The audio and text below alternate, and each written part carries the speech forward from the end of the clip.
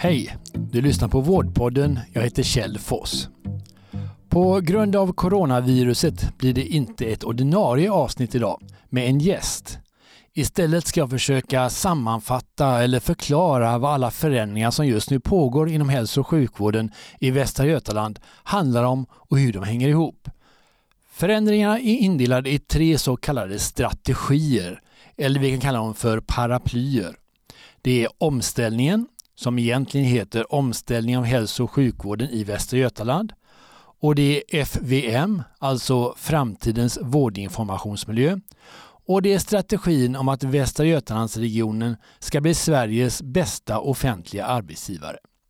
Det är 3 olika delar, men de hänger som sagt ihop och är beroende av varandra. Så varför är det då nödvändigt att göra en samlad omställning?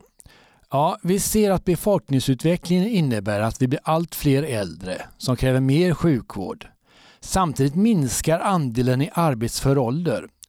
Det gör att skatteintäkterna inte kommer att öka i samma takt och att konkurrensen om arbetskraften blir hårdare. När jag pratade med vår regiondirektör Ann-Sofie Lodin på kvalitetsmässan förra året så sa hon så här. Vi kommer inte att kunna lösa utmaningarna med mer pengar och mer personal, för de dörrarna kommer inte att vara öppna. Så att det är helt nödvändigt att vi fokuserar på nya arbetssätt, att vi försöker tänka om och att vi hjälps åt i det här jobbet. Så att jag brukar ofta säga att vi står på tröskeln nu inför något nytt. Jag tror att hälso- och sjukvården de närmaste 10-15 åren kommer att förändras radikalt jämfört med tidigare.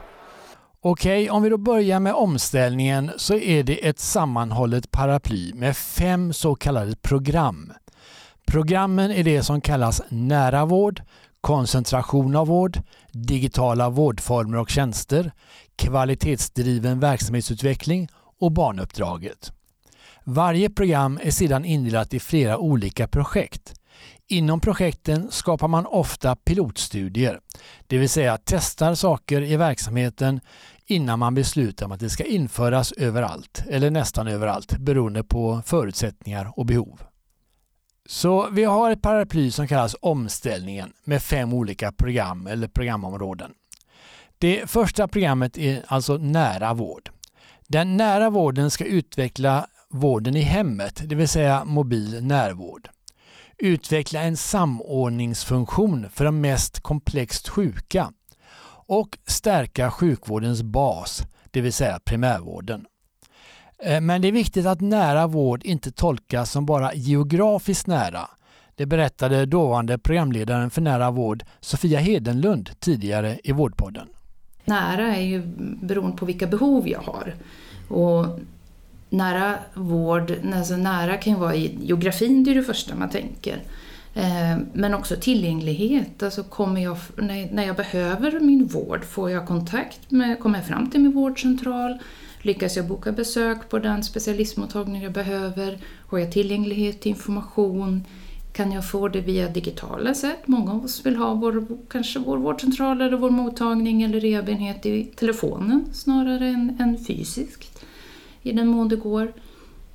Men också alltså, kontinuiteten i alltså, relationen, har jag en närhet till.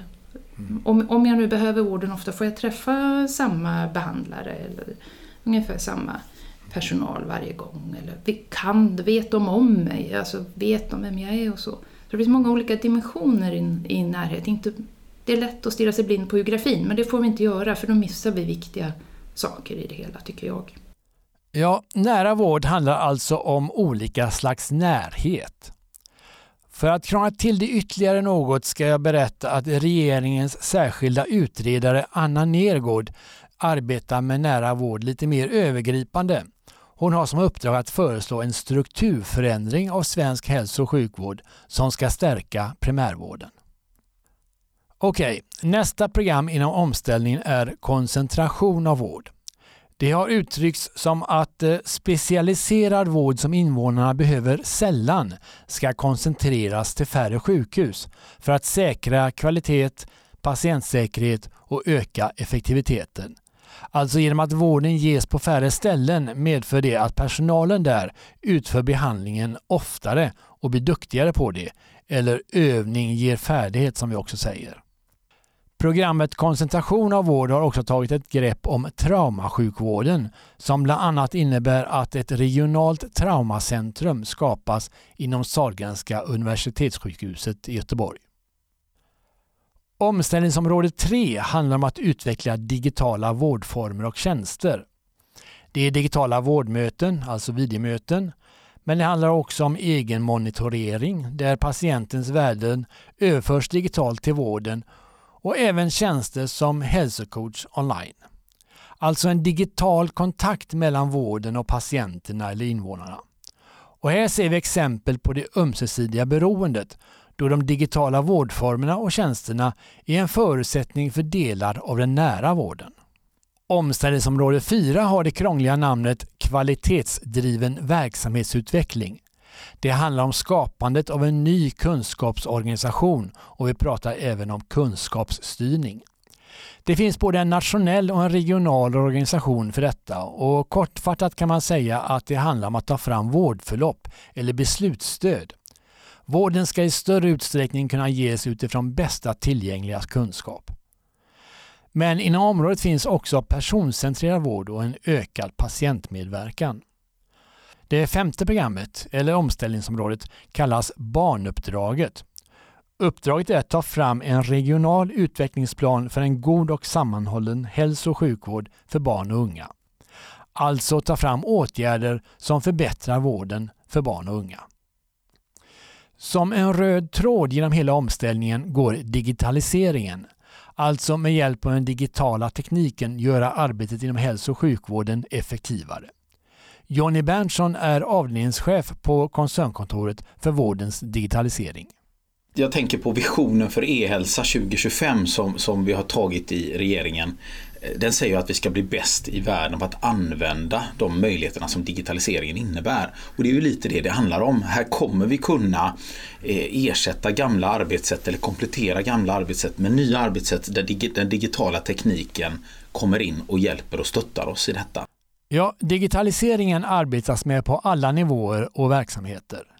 Boel Mörk är medicinsk informationsdirektör på Sahlgrenska universitetssjukhuset. Hon har varit drivande i att skapa ett centrum för digital hälsa.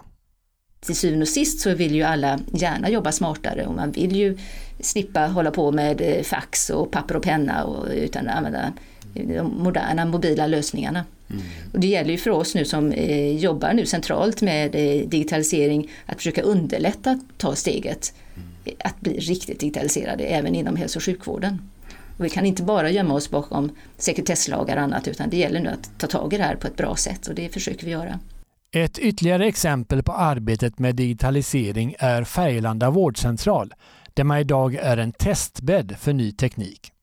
Sara Samuelsson, sjuksköterska på vårdcentralen och doktorand, berättar att man i Färgelanda kände sig tvungna att utveckla sina arbetssätt.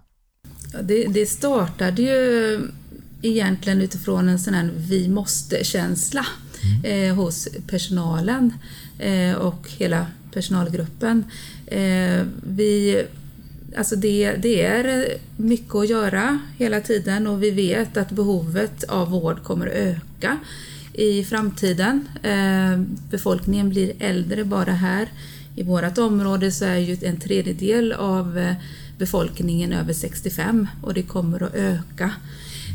Och det innebär att vi behöver hitta andra sätt att jobba.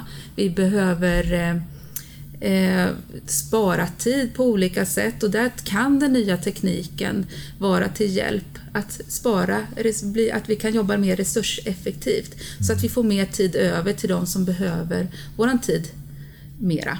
Då lämnar jag paraplyet Omställningen och går in på vårt största teknikprojekt, nämligen FVM, Framtidens vårdinformationsmiljö. Där är nu ett nytt IT-system eller kraftfullt journalsystem upphandlat som heter Millennium.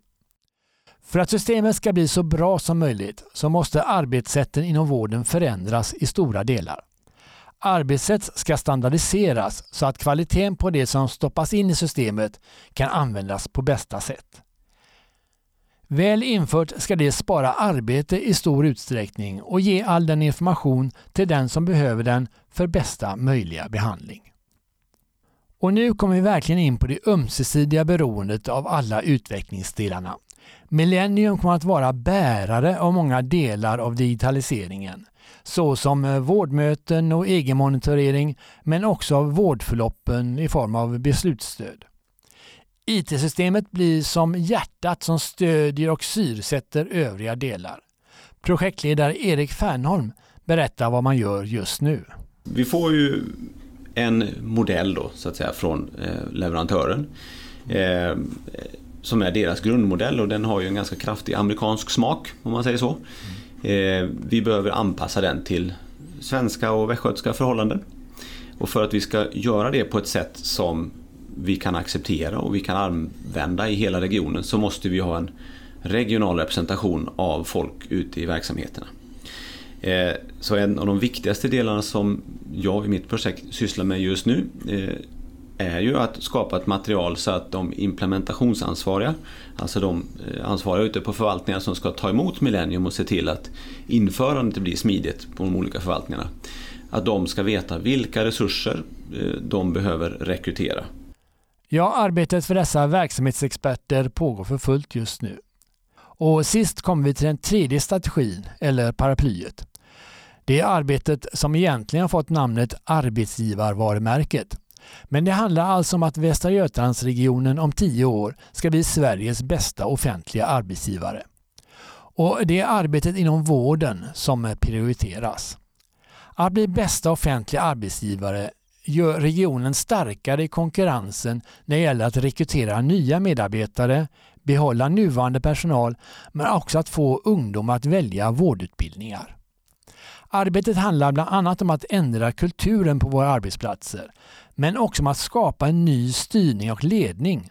Det berättar Mimmi Kedash Jändeby som arbetar på den nyinrättade förändringsavdelningen. Vi ser ju att det här med att bli Sveriges bästa offentliga arbetsgivare, en viktig del av det är det här som vi har fattat beslut om som kallas för tillitsorienterad styrning och ledning. Så att det här tillitsorienterade systemet är ju det som vi ser som är det vi måste röra oss mot för att kunna hantera framtidens utmaningar.